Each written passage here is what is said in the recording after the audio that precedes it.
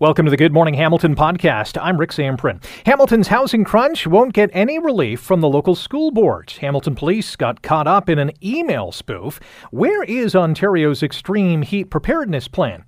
An unprecedented court drama over a dog is about to play out.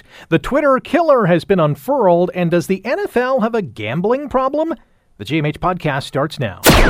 This is the Good Morning Hamilton podcast on 900 CHML. Well, questions about the future use of the vacant Sir John A. Macdonald School in Hamilton came up in recent public meetings about encampments in this city.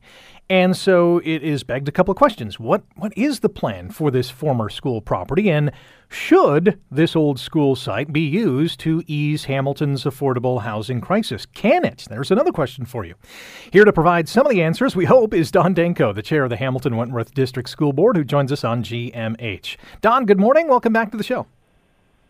Good morning, Rick. Thanks for having me. So maybe we'll start with the biggest umbrella kind of question is, what is the plan for Sir John A.? Well, thanks for the time to answer that question, because there has been a lot of misinformation and speculation out there. Understandably, when people go by the site, there is a big building. Could that be used to support the houseless? So first of all, the site is not up for sale. There was some insinuation recently that there is plans to sell the site and turn it into an expansion of the entertainment district. That is categorically false. So the trustees have not declared it surplus. The plans for this site is to have a future elementary school on it. That is something we've actually requested of the ministry a few times now. And we know that it takes a number of years before new schools get approved, but that ultimately is the plan from the board's perspective.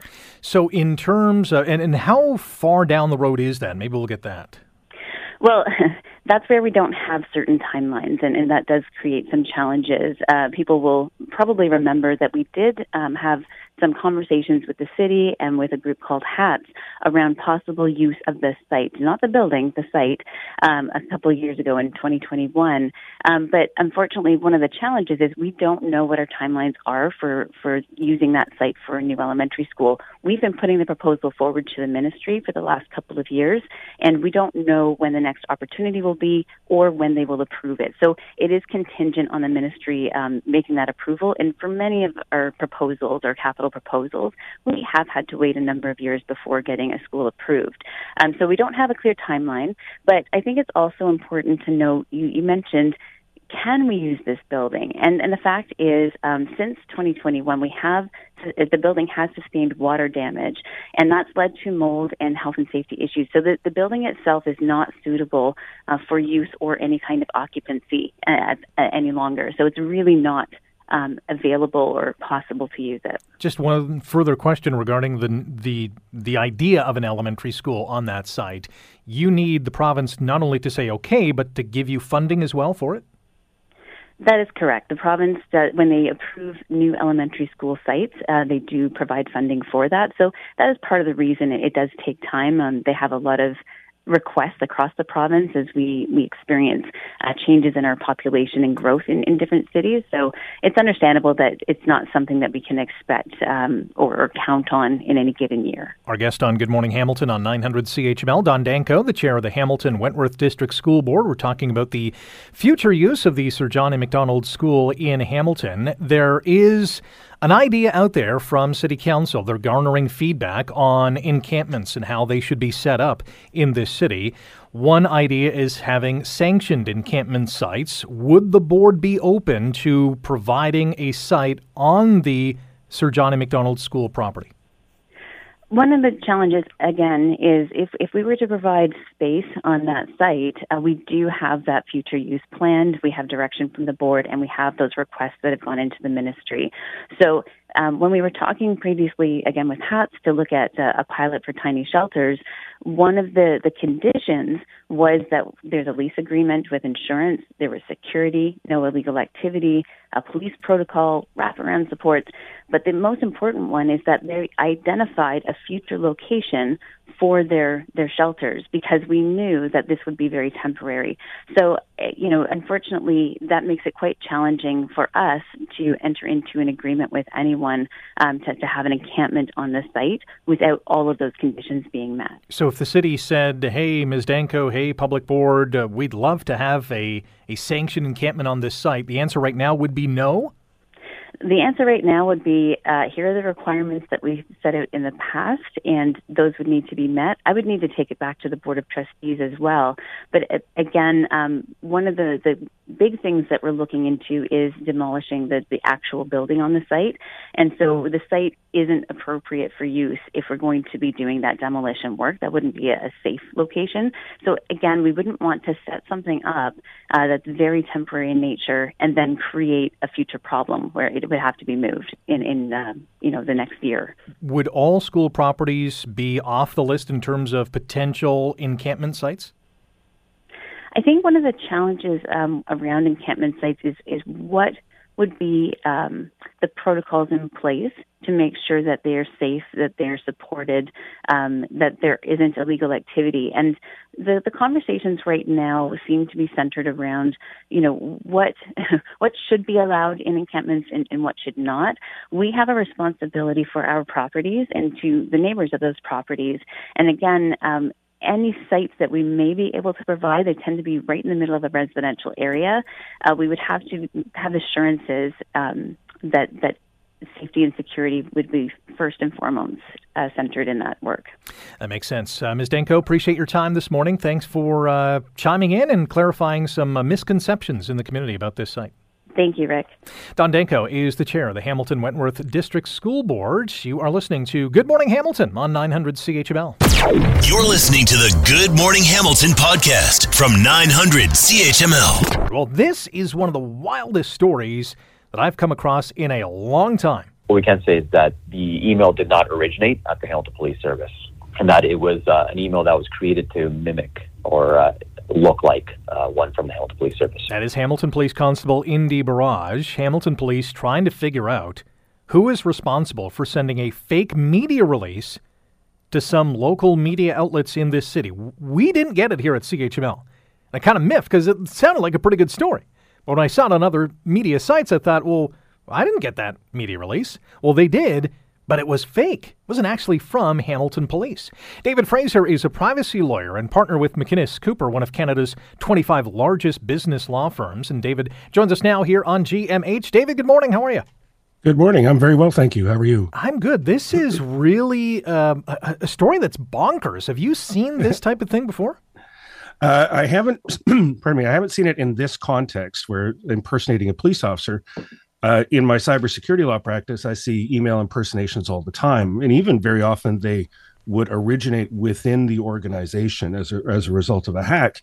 So not only do they look legitimate, they're actually legitimate. This one is an example of spoofing, where somebody who knows what they're doing can create an email that really looks like it came from the organization, certainly well enough to trick people. And we certainly see that all the time. If you go in your spam folder, you see a whole bunch of things that purport to be from Canada Revenue Agency, from Scotiabank, from Royal Bank, and things like that. So this is all along that continuum, but I'm left scratching my head what this person thought that they were going to accomplish by doing this. Kind of what's their motivation. And the fact that they knew the appropriate contacts within the media organizations and that they knew who was the media relations person suggests that that what they call the threat actor, the bad guy, had really done some homework. And so again, I'm just puzzled what this could really all be about. Yeah, beyond embarrassment, and police are trying to figure out the motive as well. I can't quite wrap my head around, other than trying to embarrass the people that they're spoofing, or even maybe these media outlets. Well, it could be. Certainly. So the Hamilton Police have said it did not originate within their system. So it wasn't a hack. So they shouldn't be embarrassed about that. And presumably they've done a proper investigation to determine that. But I suppose it could have just been to rouse up mischief, or to see if they could do it, see if they could do it well enough to be credible as set up for something in the future. Now, police were quick to say that they were not hacked, and you just referenced that. This was a spoof. What is the difference? Well, so a hack is when somebody actually is able to log into your computer system and send an email from your actual account. And we see that. We see that relatively often, and most often it's associated with electronic funds transfer fraud, where somebody will get into a business's email system and talk to their customers, pretending to be them and saying, oh, we've changed our banking information. So when you pay that next invoice, send it to this new bank account. And that works a lot. Spoofing is where somebody pretends to be somebody else. They using their own email system or one that they've been able to take over, they're able to change the settings so it looks like it comes from that organization. And frankly, I've seen it myself. So my law firm is McGinnisCooper.com. We've had instances where people have registered the domain name McGinnis with MC and then the number 1 NNES. So at first glance, it looks like it comes from the organization. And I've also seen it where they use kind of Cyrillic non-English characters in order to spoof a domain name, and they register it and they send an email from that one. But at first glance, it really looks legitimate. So I think one of the takeaways for your listeners and the Hamilton Police Service and all the media folks is to, be careful about every email that you receive. There's very often within a business, the email system will say, we'll add a note, kind of this comes from an outside sender, or this comes from somebody you haven't sent it to before, because the email system will detect whether there's something fishy in the domain name. But one just simply needs to be cautious, and it does make a lot of sense. If you get an email from somebody that seems unusual, don't reply to that email. Pick up the phone and call them. Because the bad guy might have access to that email account, or if you reply to that email, it's just going to go to an email address that's managed by the bad guy. But if you pick up the phone, they presumably don't also have access to that person's phone. In our final minute together, does Hamilton Police need to change anything on their end? I don't think so. They might want to put in language in their emails suggesting that people verify or to double check. But those email disclaimers and slogans at the bottom of email messages that we see all the time don't have a whole lot of effect. There are systems that they could use, for example, encryption and electronic signatures that can verify the authenticity of an email sent, but those aren't in common enough usage that a recipient at CHML or CBC or CTV would readily be able to, oh yes, this has been digitally signed by the Hamilton Police Service. But hopefully we're going to see more of that or more widespread adoption of that sort of technology so that you can have that additional level of confidence. But when it comes to just something that's news reporting, I suppose it too often media outlets just cut and paste a press release. If they got a press release that was fraudulent, that could have caused some sort of mischief, a reporter would have participated in that if they just cut and pasted and published it on their website or reported it as news without verifying further facts. It's a really wild story. David, thanks for shining a spotlight on it with us. It's my pleasure. Anytime. David Fraser, you too. David Fraser is a privacy lawyer and partner with McInnes Cooper, one of Canada's 25 largest business law firms, cybersecurity expert. And wow, Hamilton Police, for their part, asking for any information. If you have information on this incident, to give them a call and contact them.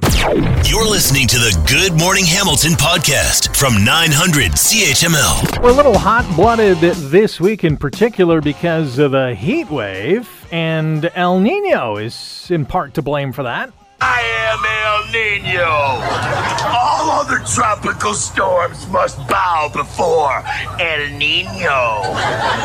Yo soy El Nino. For those of you who don't habla español, El Nino is Spanish for the Nino. All right, we like to have a little fun here on the show, but this is a serious issue, and that is the extreme heat in this heat wave, because not only are many Hamiltonians and many Ontarians baking under this heat, a lot of people who don't have air conditioning certainly feeling the impact. So the Ontario Green Party is once again calling for the development of an extreme heat preparedness plan. What does this plan look like? Mike Schreiner is the leader of the Green Party of Ontario and joins us on Good Morning Hamilton. Mike, good morning. Welcome back to the show. Hey, Rick. Always a pleasure to be on. I know we have, heat waves, whether they're long heat waves, mini heat waves during the summer. Why do we need an extreme heat preparedness plan?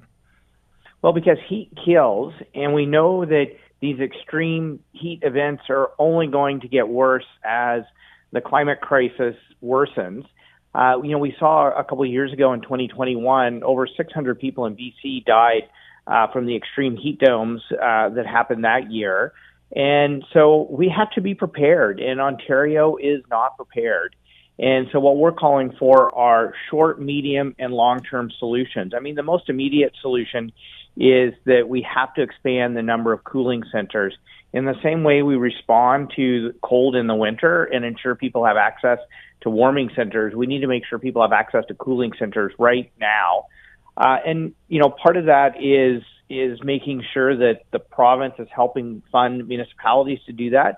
But part of it's also putting in mandates to ensure that people who are in long-term care homes, for example, healthcare facilities, tenants in apartment and condominium buildings, mandating that they all have access to cooling centers. And then long-term or medium-term, Rick, we're going to have to make sure that, we maintain green space. And so, this awful plan to carve up the Greenbelt for development, things like that actually remove the green space that creates ways to reduce the heat island effects of pavement in urban areas. Things like maintaining tree canopies so people can access shade, etc. And then longer term, obviously we're going to have to reduce climate pollution because this is being fueled by climate, the climate crisis. But we're also going to have to make sure that we have a climate adaptation strategy, not only to deal with extreme heat, but also, we're dealing with these extreme wildfires that are just happening at an unprecedented scale. So, we have poor air quality and extreme heat, and we're going to have to put in place measures to protect Ontarians from extreme weather events because they're only going to get worse moving forward. I want to focus in on the cooling centers and buildings, apartment buildings that don't have AC. You also want to mandate maximum temperature limits in those kind of apartment buildings. Now, there would obviously be, I would guess, a cost to the landlords there. Is there a fear that could lead to higher rents?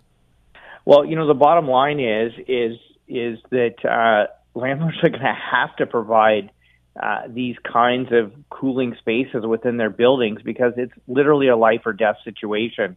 We saw in British Columbia when they did a review of, the fact that over 600 people died during the heat dome events that happened in 2021. Literally people baked in their rooms. I don't want to be horrific about this, Rick, but I think we need to have an honest conversation.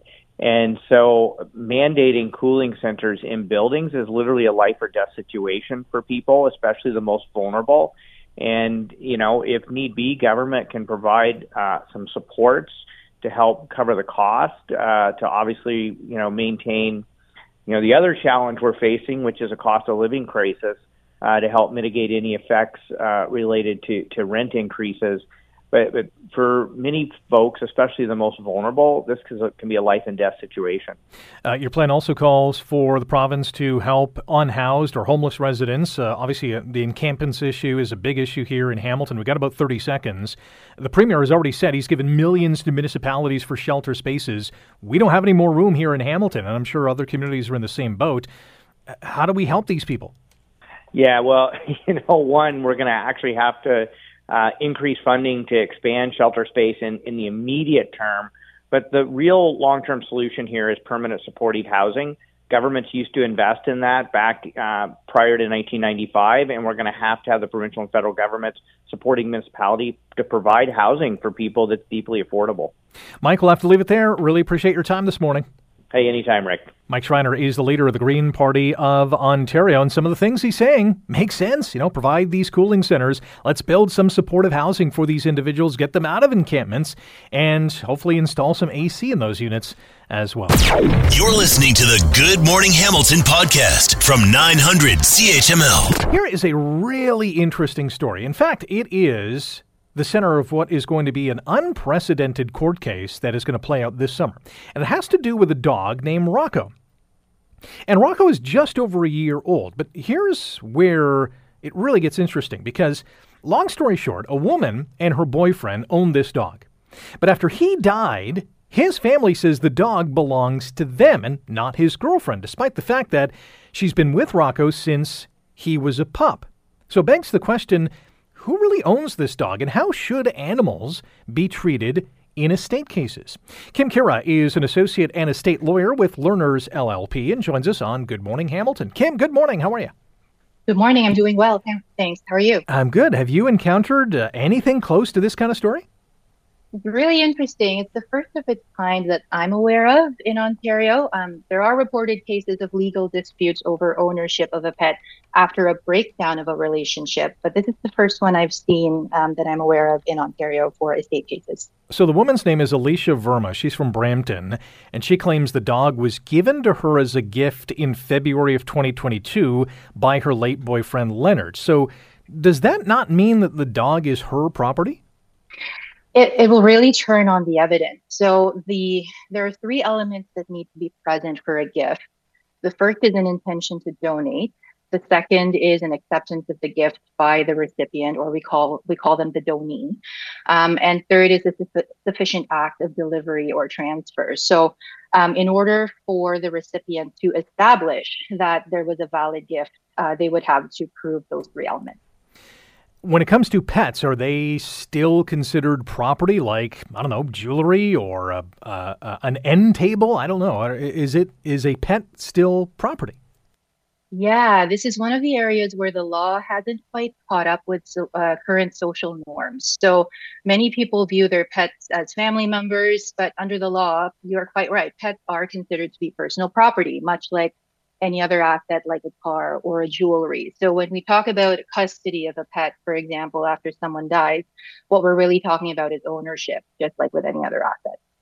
So when it comes to pets, should owners who are in a relationship, especially, I guess, make some plans to make sure their pets are cared for or they get them in the event of the death of a partner?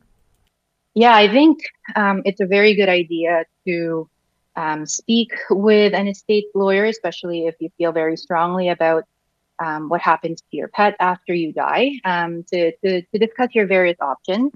And also, it's also very important just with estate cases in general. What I find is that clear communication with your family and loved ones is very important.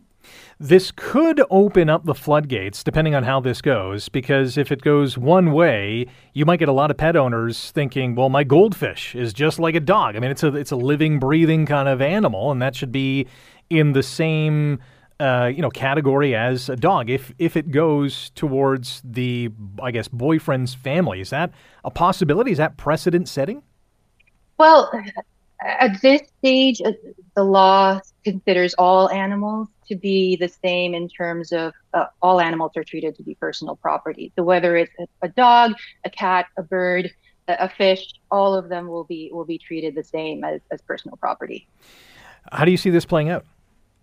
It's interesting. I would be very interested to see what the court does with this. Again, there's the question of whether it was a valid gift. I'd be interested to see what evidence is presented and how the court deals with it. Yeah, very interesting story indeed. Kim, thanks for chiming in and offering your thoughts on it. Thanks very much for having me. Kim Kira is an associate and estate lawyer with Learners LLP. Again, the woman in this case, Alicia Verma Brampton, says the amount of stress and anxiety Rocco would have to experience being separated from the only mother he's known, that's just so terrifying for him, which is an interesting comment because she's speaking for the dog. That's just so terrifying for him. Well, how does she exactly know that? This is, we'll continue to follow this story because it's a really interesting one for sure. You're listening to the Good Morning Hamilton podcast from 900 CHML. Speaking of apps, there's a new one out there. It actually came out last night ahead of schedule, believe it or not, that many believe will become a Twitter killer. Say hello to Threads. And I'll tell you who's not a fan of this new app. That's Arkel's frontman, Max Kerman. Can't do another platform. I just can't do another app. Can't service another platform. I just got this email from our label about another platform. Just kill me. Max is tapping out on another social media account, and I don't know if we can blame him. Carmi Levy is a technology analyst and journalist and joins us now on Good Morning Hamilton. Carmi, good morning. How are you? Good. I am well, and as I'm listening to Max Sherman, who I'm a fan of the band, fan of him, just his general sort of demeanor, his life. But he raises a really good point, right? Like, and a lot of people are asking that last night as they installed Threads and as they started using it and seeing what it could and could not do. I saw a lot of posts, both there as well as on Twitter, about, okay, great, now I've got another app that I've got to care and feed. And where am I going to find the time, and how am I going to use this in ways that are different than all the other tools that I'm currently using? It's like, are we tapped out by apps? And I think it's a reasonable question, because I honestly, I look at how much time we're spending on these things every day. We've just added one more to it. Do we really understand what that means? Great question, great perspective, and I think we should all be asking ourselves that question today. I think everyone who's dabbled into social media can sympathize with Max Kerman. Here's the question: How should we be using this new Threads app? What is the intention of it? Well, it looks like the way Meta, which owns Facebook and Instagram, its CEO Mark Zuckerberg, founded by Mark Zuckerberg, and the way they describe it, it's a text-based exchange platform, which sounds shockingly like how Twitter is described. And if you sort of get into it, you roll up your sleeves and start using it. It sort of looks like Instagram, but then it feels like Twitter. You tweet, you send a thread out, and then people just start responding to it. I think the Threads part of it is that it's a little more conversational than Twitter. It's a little easier to follow conversations, but generally speaking, it seems to be horning in on exactly the space that Twitter occupies, which is largely text-based exchanges. You can share photos and other imagery as well, but it really is about the conversation. Without all the other things that Facebook has thrown in or TikTok has thrown in, its conversation stripped down to its barest elements, and compared to Twitter, it's missing a whole bunch of things. It doesn't support hashtags. It doesn't have direct messaging. Right now, it's just all about maybe rebuilding that town square that we kind of lost when Elon Musk took Twitter over. All right, so I'll admit I got caught up in the excitement this morning. I downloaded this Threads app, posted my first thread. Was that a good or a bad idea, Carmi? Oh, I think it was a really good idea. I think we owe it to ourselves right now because everyone is using it. This is the perfect time, as everyone is kind of wandering around, figuring out if this thing is for them, to kind of dive in and answer the same question for yourself. And there are a lot of people, I think at one point Mark Zuckerberg was posting on Threads the millions of people who signed up so far, and at one point he got up to 5 million after a few hours. And the early numbers don't really matter. What really matters is if people stick around. And so now's the time to see who's on it, what they're saying. Does it address a lot of the complaints we've had about Twitter? Is it a nicer place to be? Because Mark Zuckerberg has said he wants to bring kindness back to the space. And for a lot of people, that's really enough. And so, we'll know over the next few days and weeks and months, and we'll sort of see if this thing gains traction, if it's for us. But this is the perfect time to do that, because everyone else is wandering around the room sort of figuring out what's going on. Why shouldn't we? Carmi Levy is our guest on Good Morning Hamilton on 900 CHML. Carmi is a technology analyst and journalist. Some have called Threads a Twitter killer. Is that a possibility? If I had $1 for every time something came along that claimed to be a Twitter killer, I wouldn't have to work anymore. I think no one else would either. It's one of those things, and blank killer is sort of a big thing in tech. There's always something that's going to come along and knock off the top player. But I think, and so we've seen this before. We saw it with Mastodon, with Hive Social, with Post News. A few months ago, they all sort of flared really big. Lots of people downloaded them, installed them, and signed up and posted a few things, and then sort of realized that, well, there's no one else here, so we're just going to bail, and they kind of faded back into obscurity. There's another one called Blue Sky from Jack Dorsey, who of course founded Twitter. That also is in beta, and we're sort of waiting for that thing to go public. But of all of them, it's sort of this pool of tools that sort of do what Twitter does and could, in theory, replace it. This one, Threads, is the one that's best positioned to do just that. Will it actually happen? Again, verdict is still out. It's going to take time to figure that out. But right now, because it springboards off of Instagram, because You could be doing nothing, just minding your own business, and you're on Instagram, and all of a sudden you see all these people over on Twitter. It leverages Instagram to pull you into threads. It takes your network on Instagram, and it allows you to build your threads presence on that. You're not starting from nothing. Of all of those tools, this one has the best chance right now. And I think the architecture of it is very clear. It's sort of taking Instagram virality and hoping that it can replicate it in this new Threads landscape. And of all of the sort of new tools, new social media tools that we've seen over the years, I have to give Mark Zuckerberg and his team credit. They've done a really good job sort of taking what we liked about Instagram and transplanting it into a new tool and making it really hard for us to ignore. Even if you knew nothing about Threads and you were just an Instagram user floating through your feed last night, it was pretty hard to ignore the fact that something special was going on across the street. So kudos to them. This is an interesting example of cross-platform launching of a new social media platform. And so far, Meta seems to be doing a pretty good job of it. In our final 30 seconds together, I want to get your input on today's poll question of the day. We're asking people, how many social media accounts do you have now that Threads is on board? Are you anywhere in the none to 5+ category? Oh yeah, I'm definitely 5+, and I definitely spend too much time on it. I realize by virtue of the work that I do, I need to, but I really do think we all need to look at the number of apps that we have, how much time that we're using on them, and more importantly, how we're using that time. In other words, are we spending all of our time doom scrolling without actually getting some work done? I fear my answer to all of those questions is yes. And I think it's time for all of us to have a bit of a personal reckoning on social media use. Yeah, I'm in the 5+ category myself and looking to trim down a little bit, Carmi. Appreciate the time this morning. As long as I'm on your network, I'm good, Rick. Thanks, Carmi. Thanks. Carmi Levy, technology analyst and journalist.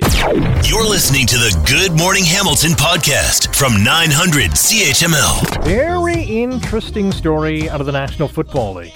Suspended a handful of players for violating the league's gambling rules. In fact, 4 players have been suspended. Isaiah Rodgers and Rashad Berry, now formerly of the Indianapolis Colts. They were both released after this story came to light. Free agent Demetrius Taylor also suspended for the entire 2023 season for betting on NFL games last year. And Tennessee Titans offensive lineman Nicholas Petit-Frere was suspended 6 games for betting on other sports at the workplace. With the recent explosion of sports wagering, could this grow into a bigger concern for all sports leagues? Mike Narain is an associate professor of sports management at Brock University and joins us on Good Morning Hamilton. Mike, welcome back to the show. How are you? Oh, I'm good. How are you doing? I'm fantastic. The first question I thought is, I'm not really surprised by this. I mean, I was expecting at least one player, in this case it's 4, to be caught betting on NFL or other sports games. It's all over the place.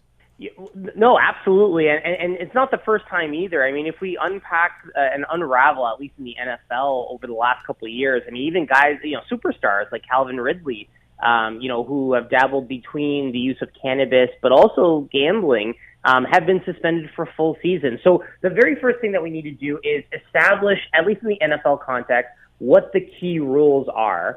So the first rule, absolutely unequivocally, is you cannot bet on the NFL, period. If you are an athlete in the NFL, you shouldn't be betting on the NFL. The second one, which is where a lot of these players are getting in trouble, is you're not allowed to gamble, not just on the NFL, but any sport or any activity at your team facility while traveling for a road game or staying at a team hotel. Number 3 is you can't have someone else place a bet for you. Number 4 is not sharing insider information about the team, so knowing about injuries and stats, or just feelings and certain plays. Number 5 is not entering a sports book during the NFL season, so not walking into a physical location. And number 6 is not playing daily fantasy sport, which has also been highly publicized over the last 2 decades, I would say, here in North America. The 6 rules are pretty clear to the NFL, but they're very hard in practice for the athletes, particularly, like I said, number 2. For those who are listening, if you recall the popularized basketball docuseries, The Last Dance with Michael Jordan as an example, the camaraderie between athletes, in that case, men's athletes, but even women's athletes, when you're on the road, when you're traveling on a bus, I played lacrosse at university, when I was traveling to McMaster or traveling to to, McGill, you've got 4 or 5 hours to kill. What are you going to do? You play blackjack, you play poker, and that's the type of thing now that could potentially get a player in trouble. And so that's where we're walking into this gray area. What is really interesting, especially for the NFL, because it has, for the longest time, had an arm's length kind of relationship with betting. We've always seen odds with NFL games, but yeah, they have these rules. They now have a team in Vegas. This league in particular has to be very careful going down this road. Well, and we know from the research, Rick, that particularly men from racialized backgrounds are disproportionately likely to disproportionately more inclined to gamble on sport, and we know that research both in the United States and here in Canada. And so, when you look at that stat and then you say, well, these are the actual athletes who just want to, as we know, primary motivations for gambling tend to be financially motivated. But the secondary motivation, which I would hearken in this case is the primary reason for these athletes wanting to gamble, is the hedonic motivation. I'm doing this because it's entertaining. I'm doing this to pass time. I'm doing this because I just want to make these other games more fun. Like, maybe I've got a buddy on the Cleveland Browns and I want to, bet against them because, my buddy sucks. Those are the types of things that, particularly when we talk about this fraternity that is men's football, that people want to engage in. But yeah, no, you're absolutely right. As professional sport in particular now starts to get more involved on the sports gambling avenue, but also starts to realize the value of being in Las Vegas. And, Vegas as a city, as a metropolitan area in the United States, has grown significantly over the last decade and a half. We're talking, the population of that DMA being like 200,000 to now over 1 million, people living in Vegas. It's not just a place where people come for a weekend and a bachelorette party. It's a place where people live and work and play ongoing. And so, yeah, as the Raiders are there, as the Aces are there, the Golden Knights, and, potentially the Athletics in baseball, this relationship that the NFL, and I should also mention really quickly, the NFL is the sport for gambling. It is aligned perfectly where you've got 30 seconds of play and 2 minutes of waiting around. Yeah. So it's the perfect, setup for, I can place a bet, I can reset my bets, and then place another bet for the next activity. And do it over and over again. You can do it over and over again with multiple outcomes per match. So the NFL just has to be very careful, and they are trying to take the appropriate steps, which is research and education. But, getting into that education too late, apparently. They need to start this at the youth levels and work their way up. That's a good point. College, Mike, and then to the pros. I got to jump in here because we're out of time, but appreciate your time this morning. Thanks for joining us. Oh, no, anytime. Have a great day. You too. Mike Narain, Associate Professor of Sports Management, Brock University. Thanks for listening to the Good Morning Hamilton podcast. You can listen to the show live weekday mornings from 5:30 to 9 on 900 CHML and online at 900CHML.com. The Good Morning Hamilton podcast is available on Apple Podcast, Google Podcast, and wherever you get your favorite podcast. I'm Rick Zamprin. Thanks again for listening. And don't forget to subscribe to the podcast. It's free, so you never miss an episode. And make sure you rate and review.